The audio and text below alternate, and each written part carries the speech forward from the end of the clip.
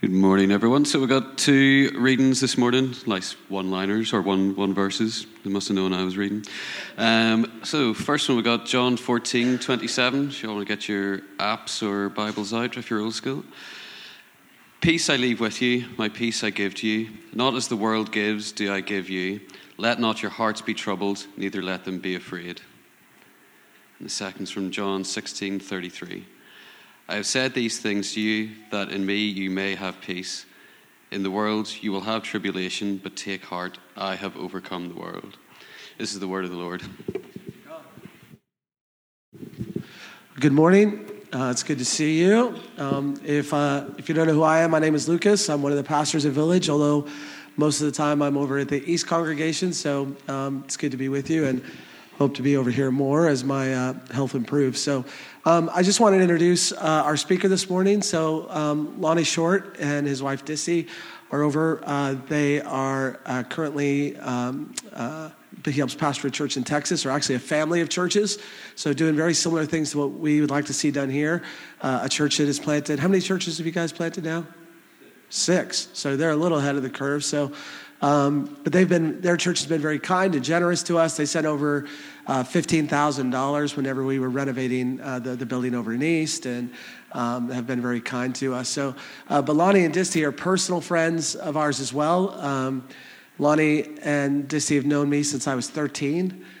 So we'll leave right after the service, so you don't have time to talk to them and get any dirt on me, or especially Leanne in the back. Don't be talking to them at all. And Lonnie was my youth pastor, and is probably the reason, humanly speaking, while I'm in ministry. And then we were colleagues as well, and worked underneath him in a church in Michigan for a while as well. So before coming back here, so they're dear friends of ours, and I know you'll be blessed by them this morning. And Lonnie likes a little bit of interaction, and so over in East, those guys are a little bit more laid back. So I said, hey, over in South, these guys are up for it. So you got some of the more clappers and ameners over here. So don't let me down on the reputation over here. You're smaller, but definitely more powerful. So Lonnie, let me just pray for you real quick, and then we'll tear you loose. Father, we thank you for your church globally. That this morning, today, throughout this Sunday, there will literally be millions of your people gathering throughout the world to sing your praises, to sit under the authority of the Bible, to have the Holy Spirit meet with us in real and powerful ways, to change us, to form us. Father, we do this each and every week because we need it. We are forgetful people. We need to be reminded of who you are and who we are as your people.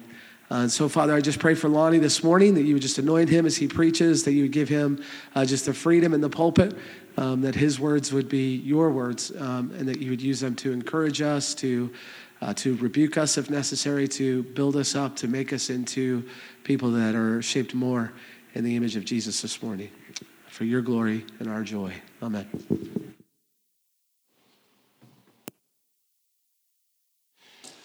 One of the greatest gifts you can receive and give is the gift of peace. Hard to live life without peace. The bad news is you can't create or come up with peace in and of yourself. You don't have what it takes. That's the bad news. Guess what? How many of you know there's good news?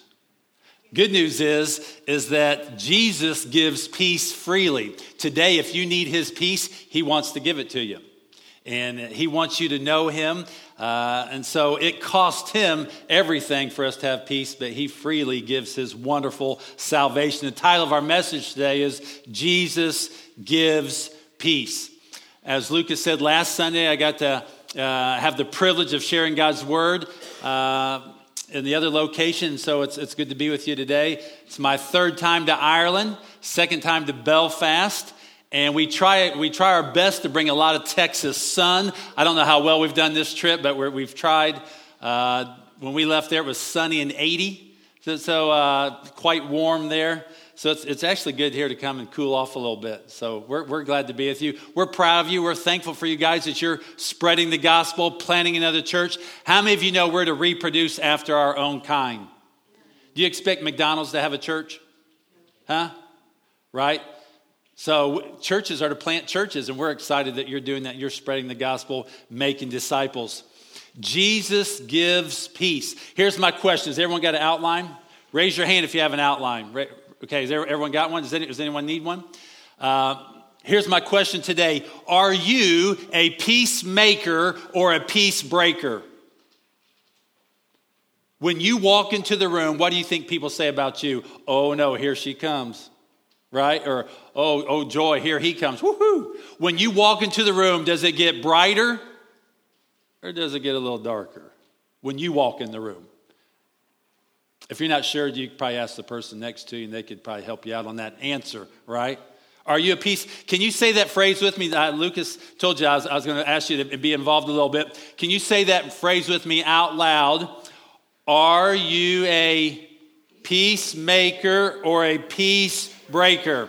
All right, now a couple of you were asleep, so now that you're all awake, here we go. Let's do it one more time. Are you a peacemaker or a peace breaker? How many of you have been asked that question before? Good. I like asking questions that are kind of unique. Well, today we're going to talk about God's peace, and Jesus gives peace. If you do not receive the peace of Christ, can I warn you what your life's going to be like? It's going to be miserable. And guess what? If you don't learn how to make peace with others, your life is going to be miserable. It's a skill that you need to develop. It's something that the Lord wants to give you. He wants to give you his peace, and he wants you to give it to others. I'll just give you a little bit of my background so we can connect a little bit. My mom had me when she was 14. How many of you think that's a little young to have kids? I think that's... How old's Avery? 14, there you go. So Lucas thinks that's a little young to have kids. He's not ready to be a grandpa quite yet. Wouldn't be the Christmas present that he wants this year. But my mom had me when she was 14, and that didn't go so well. My dad was a teenager. Normally when two teenagers get married, it's a bad deal. They started to go at night to the wrong places I wouldn't go to. And while they were there, my mom spotted another guy, and he spotted her, and then my mom had an affair. And by the time I was 5, my parents were divorced. And then my mom got remarried to a drug dealer. My mom ended up being married 5 times. My dad was married again, divorced. And so I wish when my mom and dad had a little blow up, a little problem, I wish they would have known how to make peace, but they didn't know how. And so they got divorced. And I wish they knew how to repair brokenness. I wish they would have known how to make peace. Most people don't. And so for my child, how many of you grew up with your parents staying married? How many of you grew up in a home where your parents were married? So most of you, almost all of you, just about. So when I grew up, I don't have one memory of my mom and dad together at one of my birthdays. Not one. My mom and dad I played a lot of sports. My mom and dad were never at one of my sports games together. I have no memories of my mom and dad ever being at a game together. I never have any memories of birthdays together. I don't have one memory of one Christmas with my mom and dad together. I don't have any of those. I wish they would have been peacemakers, but they didn't know how. So my dad, he married and divorced. He remarried and then divorced again. And so once the second time his marriage didn't work out, he became bitter towards all women. All women were bad. So guess what he thought about my wife when he met her? He gave me a little pep talk. And he said, Lonnie, so my dad's mom, my grandmother, my wife has her wedding ring on right now. It's a good-sized wedding ring. It's 2.5 carats. When we got married, it was valued at $5,600. That was worth more than the car that I owned. And so that was my grandmother's ring, and she gave it to me when I got married. And so when my dad met my wife, He said, Lonnie, after she uses you and leaves you, tell her we want the ring back. We want to keep it in the family. I said, Dad, I don't think that's really going to be necessary. But his only experience was that marriage didn't work. So I wish my dad would have been a peacemaker. I wish he would have known how to do that. I wish my mom would have known how to do that. And so without peace, my family was greatly damaged. And your life will be greatly damaged if you don't learn how to be a peacemaker, if you don't receive the peace of Christ and learn how to share it with others. And so maybe today you're in a relationship that's struggling. Maybe your parents are going through a divorce right now. Maybe you've been through that. Maybe you're going through a painful relationship right now with your children. Maybe a sibling. Maybe you've been betrayed by a friend. Maybe one of your siblings is distant from you and you don't really get along. Maybe your in-laws are more like outlaws. But the quality of life is dependent upon the quality of relationships. And so if you want to experience happiness, it's supreme hope and joy, you got to have peace with God, peace with yourself, and peace with others. To have that supreme hope and joy. The good news is God specializes in things that are broken. He can put things that are broken back together, restore harmony, make things whole again. On your outline, there's a little definition there, just some definition of the word peace, harmony, wholeness, rest, integrity. Your words and your actions match. Tranquility. Ephesians 4:3 says that you and I are to maintain the unity of spirit and the bond of peace. That's not on your outline. There's just a separate verse. Ephesians 4:3. Maintain means effort.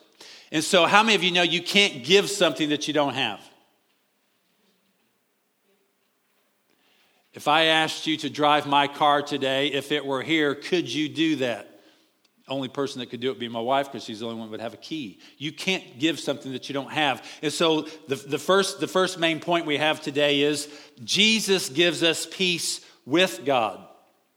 Jesus gives us peace with God. Romans 5:1, therefore, since we have been justified by faith, we have peace with God through our Lord Jesus Christ. Through Jesus, we can be made right with God. We can have peace. Today, have you been born again? Do you know the Lord is your Savior? Do you have peace with God? You can't give something that you don't have. Do you have that peace? When you lay your head on your pillow at night, do you have His peace? Have you been born again? Have you been saved? Now, there's a couple of verses there on your outline that kind of describes people who are unbelievers and people who are believers. The first one would be unbelievers. Galatians 5:19 through 21. I hope these words don't describe you. Now, the works of the flesh are evident: sexual immorality, impurity, sensuality, idolatry, sorcery, enmity, strife, jealousy, fits of anger, rivalries, dissensions, divisions, envy, drunkenness, orgies, and things like these. I warn you, Paul says, as I warned you before, that those who do such things will not inherit the kingdom of God. I hope those words don't describe you today. But here's the good news. If they do, you can be set free and forgiven of all that. You can have His peace. You can be delivered from all that.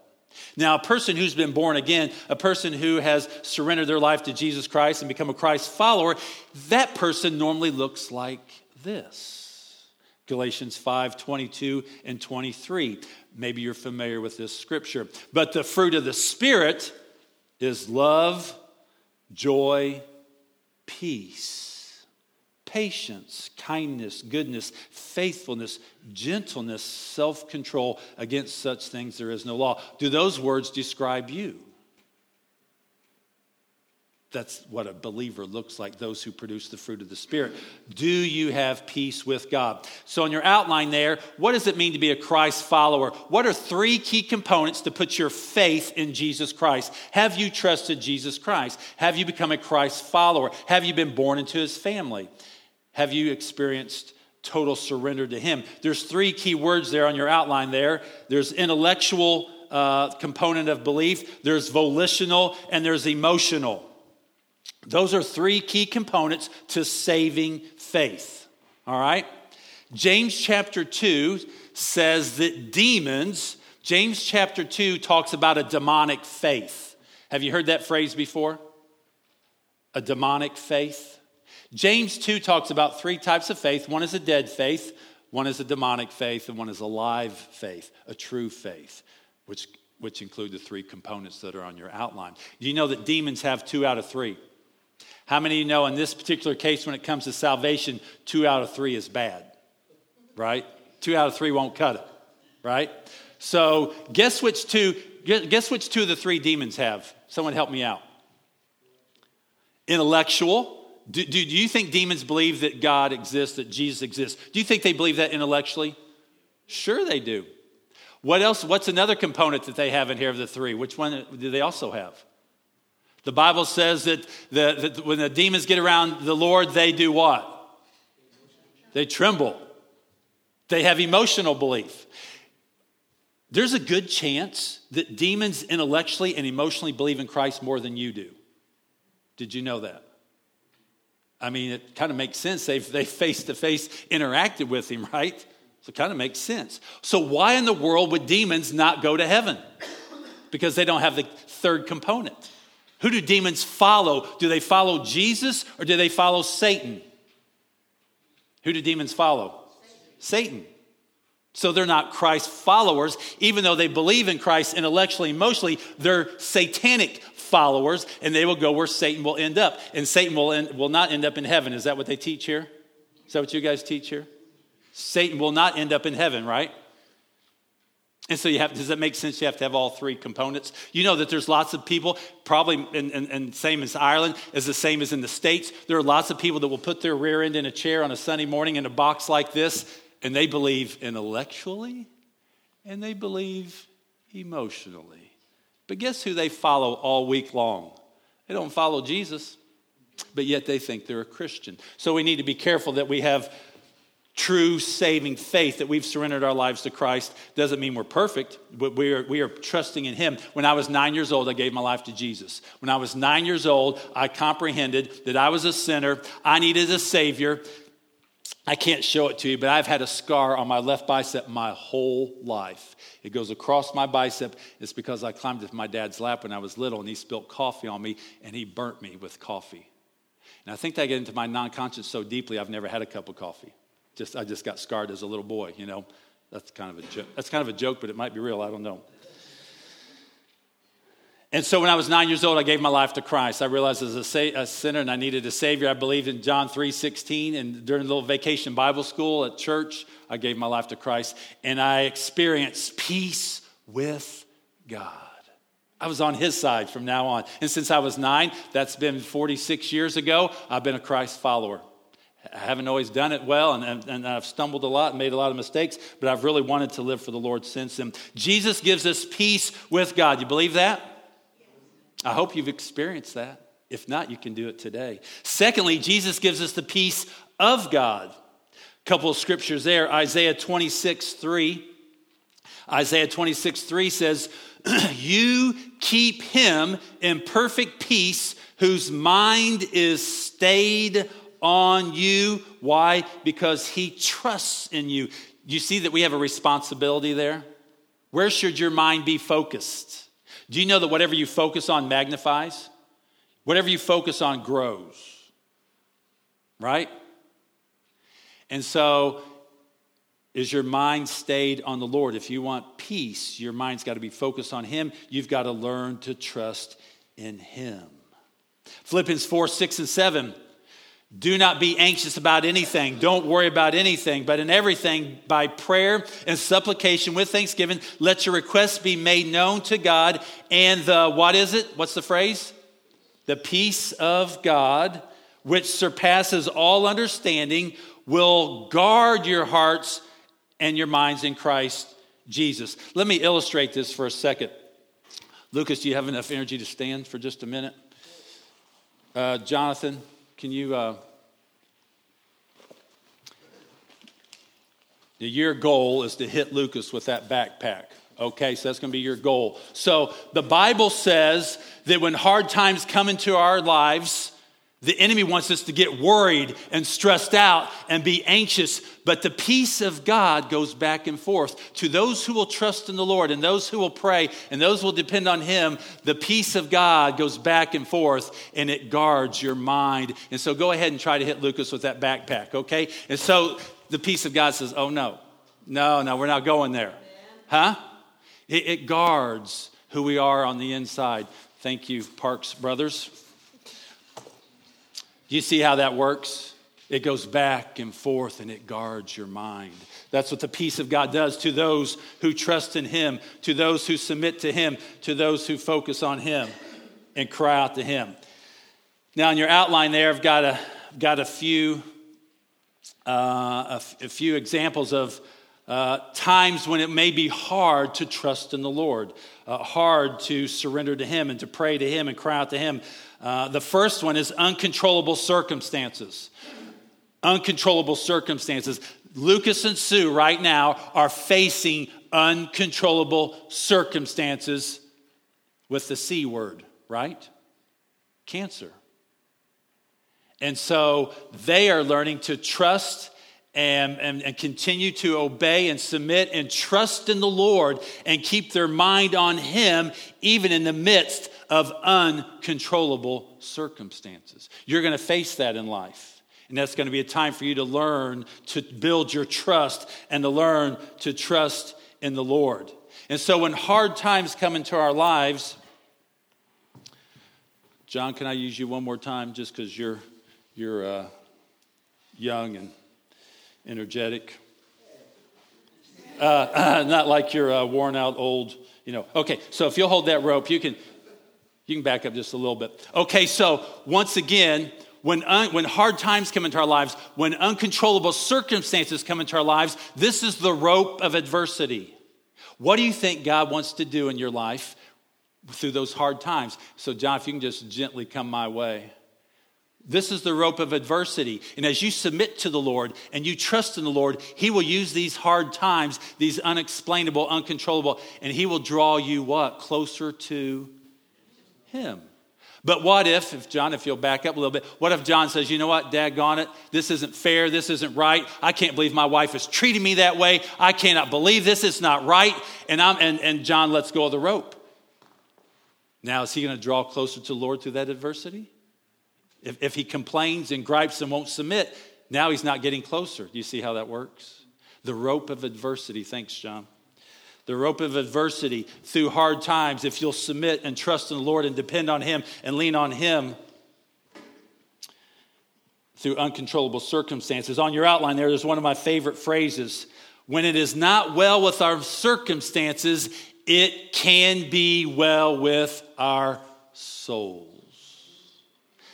How many of you know that old song, when peace like a river attends my way, when sorrows like sea billows roll, whatever my lot, thou hast taught me to say, it is well with my soul. Can you say that today, no matter what you're going through? Can you say that it is well with your soul? Uncontrollable circumstances will help us learn to build our trust in the Lord. Secondly, unchangeable people. You ever been around any of those? Don't elbow the person next to you, okay? You've been around any people that are a little bit unlovable, unchangeable? Do you know why God puts unlovable people in your life? Do you know why He does that? Because you need to learn how to do something better. What do you think it is? Love people. Anyone can love easy people, right?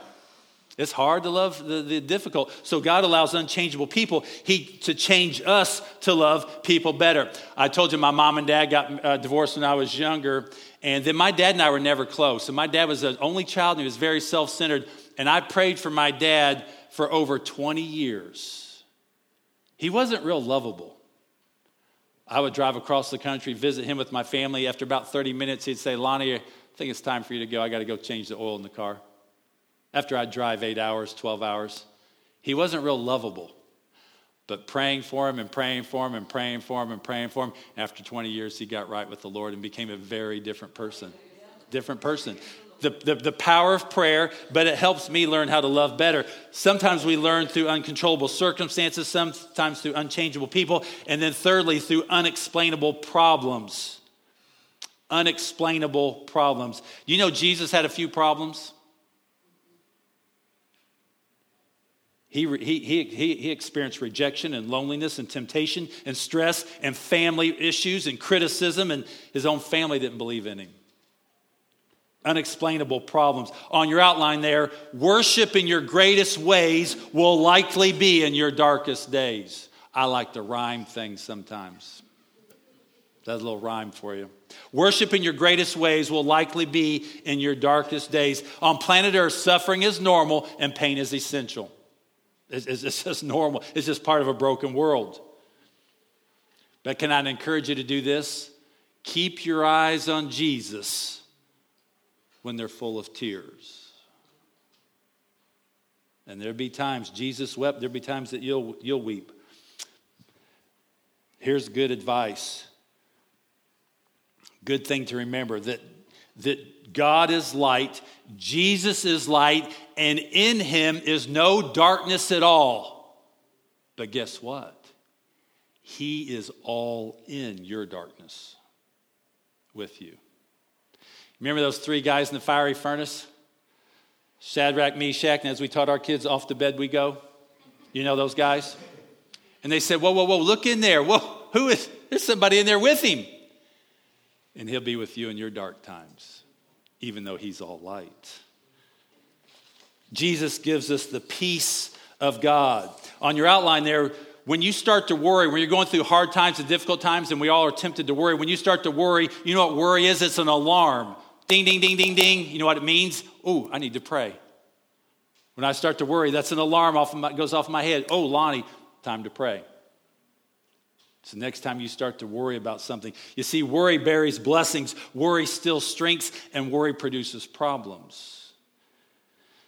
Worry can't solve tomorrow's problems, but worry can take away today's peace.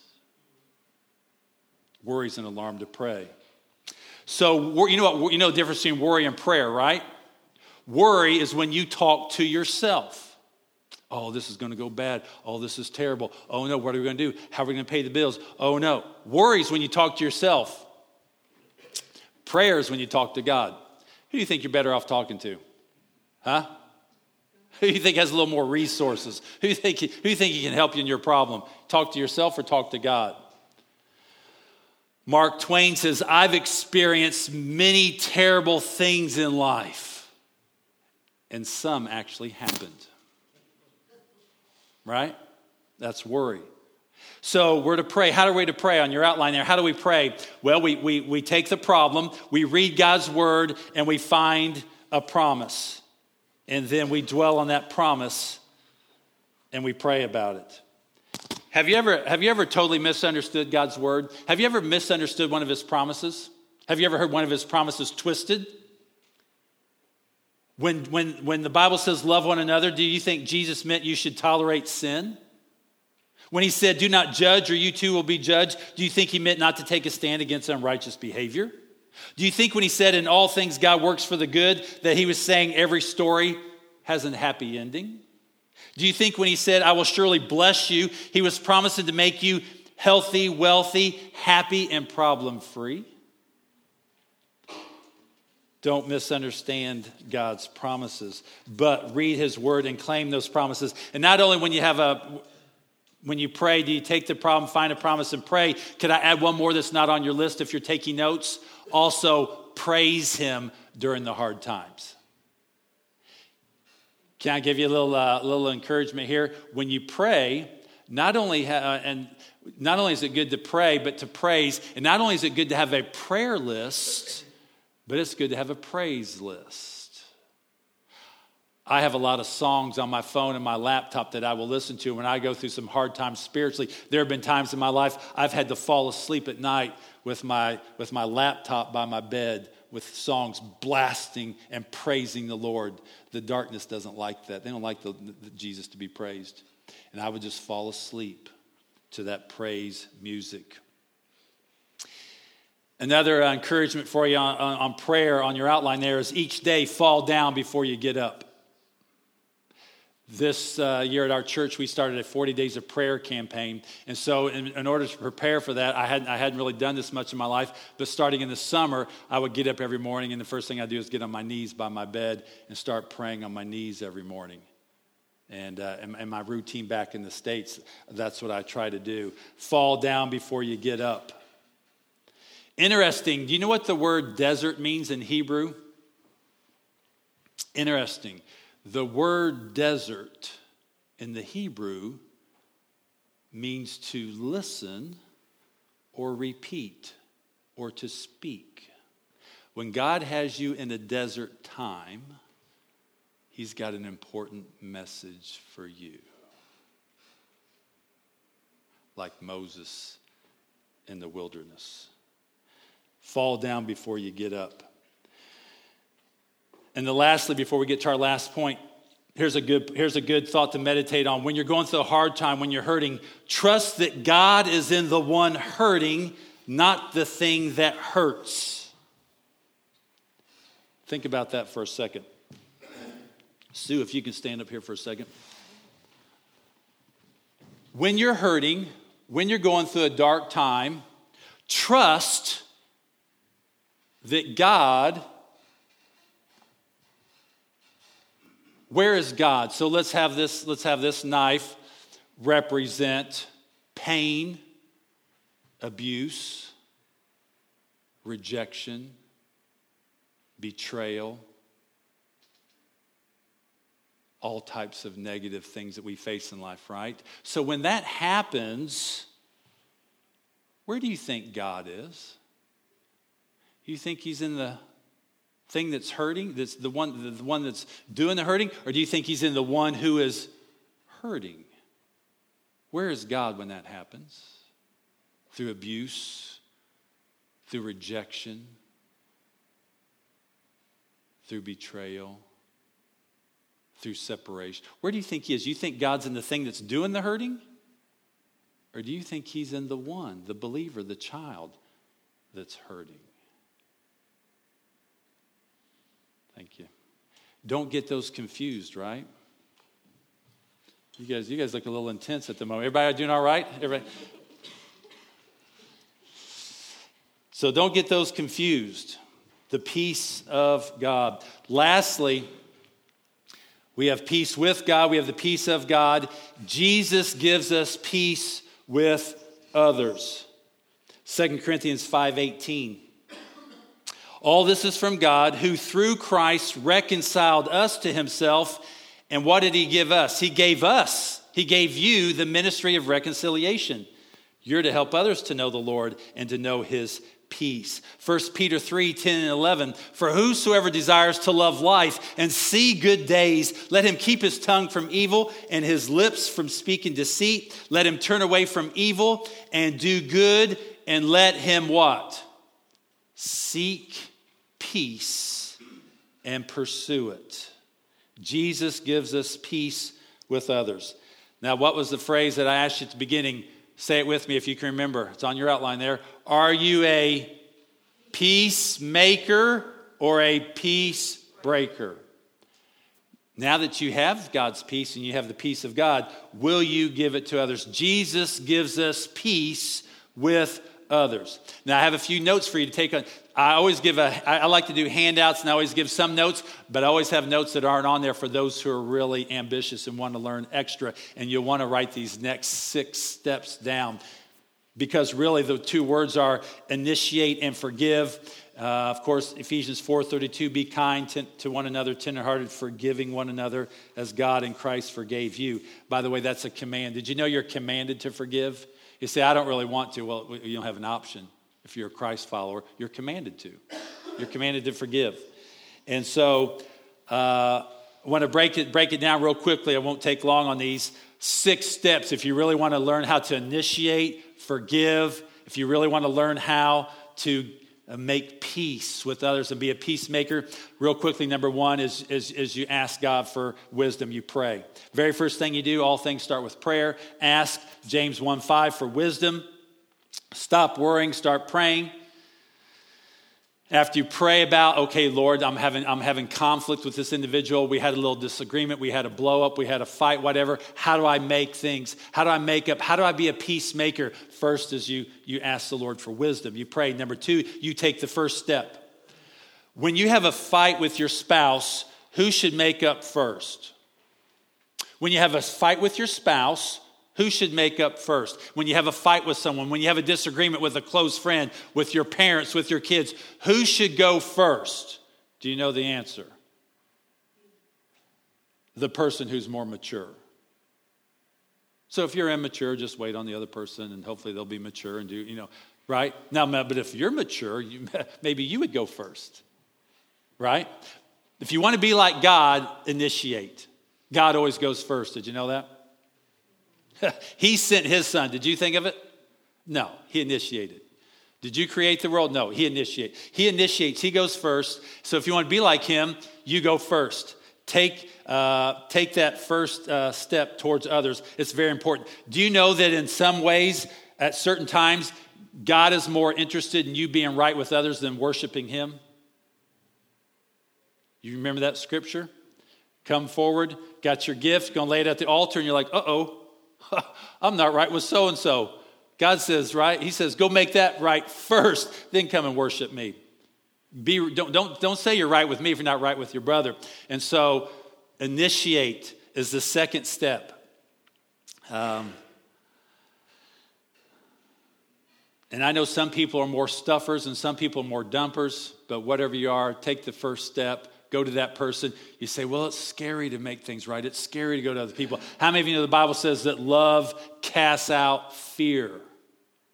The little boy, was his name Connor, that was worshiping the Lord down here. I don't know how old he was, 2 years old or less. He was down here worshiping the Lord. He didn't care about what anyone else in this room was doing, did he? He was down here, praising the Lord. I don't know Connor. But if Connor were in Texas, there'd be a good chance if he played outside long enough, he'd come across a venomous snake. We're blessed with those in Texas. You know what I would do for Connor, even though I don't know him, if I saw him by a venomous snake? By the way, I don't like venomous snakes. They make me a little nervous. But you know what? My love for him would cast out that fear, and I would go rescue that little boy from snakes. Because that's what love does. It casts out fear, right? When you love someone, when you love the Lord, you're going to do what's right, even if it's a little fearful. You take the first step. Number 3, begin with your mistakes. How many of you know that you're not perfect? In any type of an argument, any type of a disagreement, do you think you could have at least 1% fault? Maybe like 1%? I mean, the other person's probably 99, of course, right? But just in case you were to have 1 or 2, maybe you could start off beginning with your problem, your mistake. How many of you know you have blind spots? You know we all have blind spots?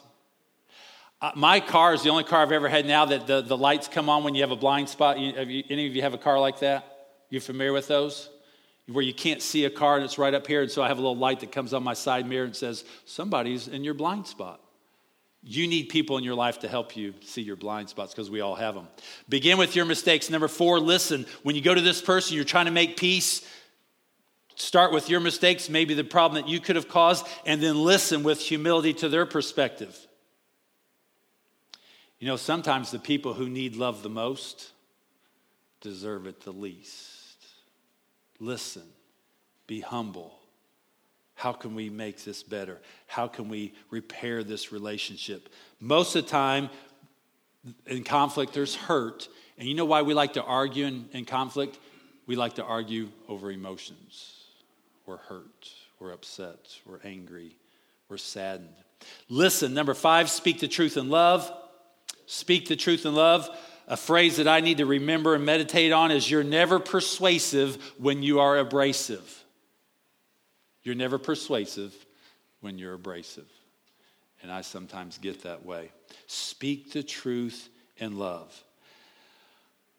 After my mom was married and divorced 5 times, after my dad was married and divorced twice, I wanted to marry a woman. I knew I was going into the ministry. I wanted to marry a lady that had never heard of the word divorce.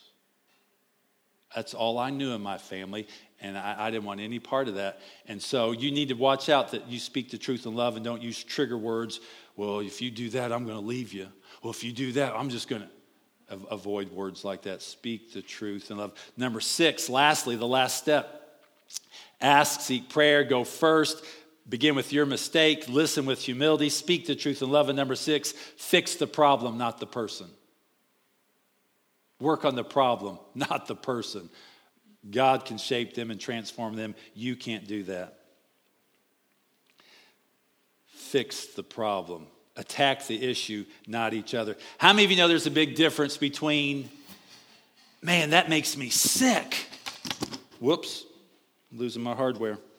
How many of you know there's a big difference between that makes me sick and you make me sick? Huh? Big difference there. Fix the problem, not the person. Well, today, do you have peace with God? Are you experiencing the peace of God? And are you allowing the Lord to help you give peace to others? Are you a peacemaker? On your outline there, humbleness leads to holiness, and holiness leads to happiness. And how do we describe happiness or supreme hope and joy at the beginning? It's peace with God, yourself, and others. You see, humble people walk into a room, and they look on how they can serve others. And they create unity. And they are peacemakers. You know what the prideful person does when he walks into a room? He wants power. He wants to divide. And he's a peace breaker. Humbleness leads to holiness, which leads to happiness. Today, are you a peacemaker or a peace breaker? I'll finish with this. So, fast forward in my family, 35 to 40 years later. And I had no idea, but my mom was going to die, and this was about 5 years ago. She was 64 years old. I had no idea she was going to die in a few months. She was fine. And so I'm at my sister's house in Indiana, and it's the first time in my life, first time ever, my mom and dad are in the same room on Christmas. And my family's there, and we go to Indiana from Texas, and we're celebrating, or from Michigan, wherever it was. We're there celebrating, and for the first time ever, I have a memory now of my mom and dad together in the same room on Christmas, celebrating and being happy. I had no idea in just a couple of months my mom would die. And that was the last time I was ever with my mom for Christmas. And it was the first time because they had both drawn closer to the Lord, and now they were at peace with one another. And it was the first and the last Christmas I ever had with my mother where they were together because they had finally learned how to have and receive the peace of God and how to share that with each other. And now they were experiencing what it means to be peacemakers. And I just couldn't believe it. I just sat back. They were all around a big table. Everyone but me and my mom, they were all around the big table playing cards and laughing and having fun. And I just wish I could have grown up that way. I never thought I would ever see that in my family. And you know what's kind of crazy? You know what my dad said about that ring when my wife and I get divorced? By God's grace, we've been married 33 years. In my family, every year is a new record. No one's ever been married that long because of the Lord. Hallelujah. In Disney's side of the family, we're just getting started. But in my side, it's a record. It's a big deal. But here's the cool thing. That same year, around that same time, my dad who said, hey, when she leaves you, we want the ring back. He went out and had my wife made, and he made her a special ring and gave it to her. That's the transformation of Jesus Christ in a life when you're at peace with him and peace with others. Imagine what it would be like if this place were flooded with the peace of Christ and people in this community heard about it. Imagine what it would be like if everyone knew this was a place of peace and that you had peace in your life and that your family had peace and you and your kids had peace and there was peace in this community and people started to hear throughout Belfast that this is a place you could come for peace. What would it be like if you were a peacemaker and not a peacebreaker? You see, the good news is Jesus gives peace. Will you bow your heads and close your eyes?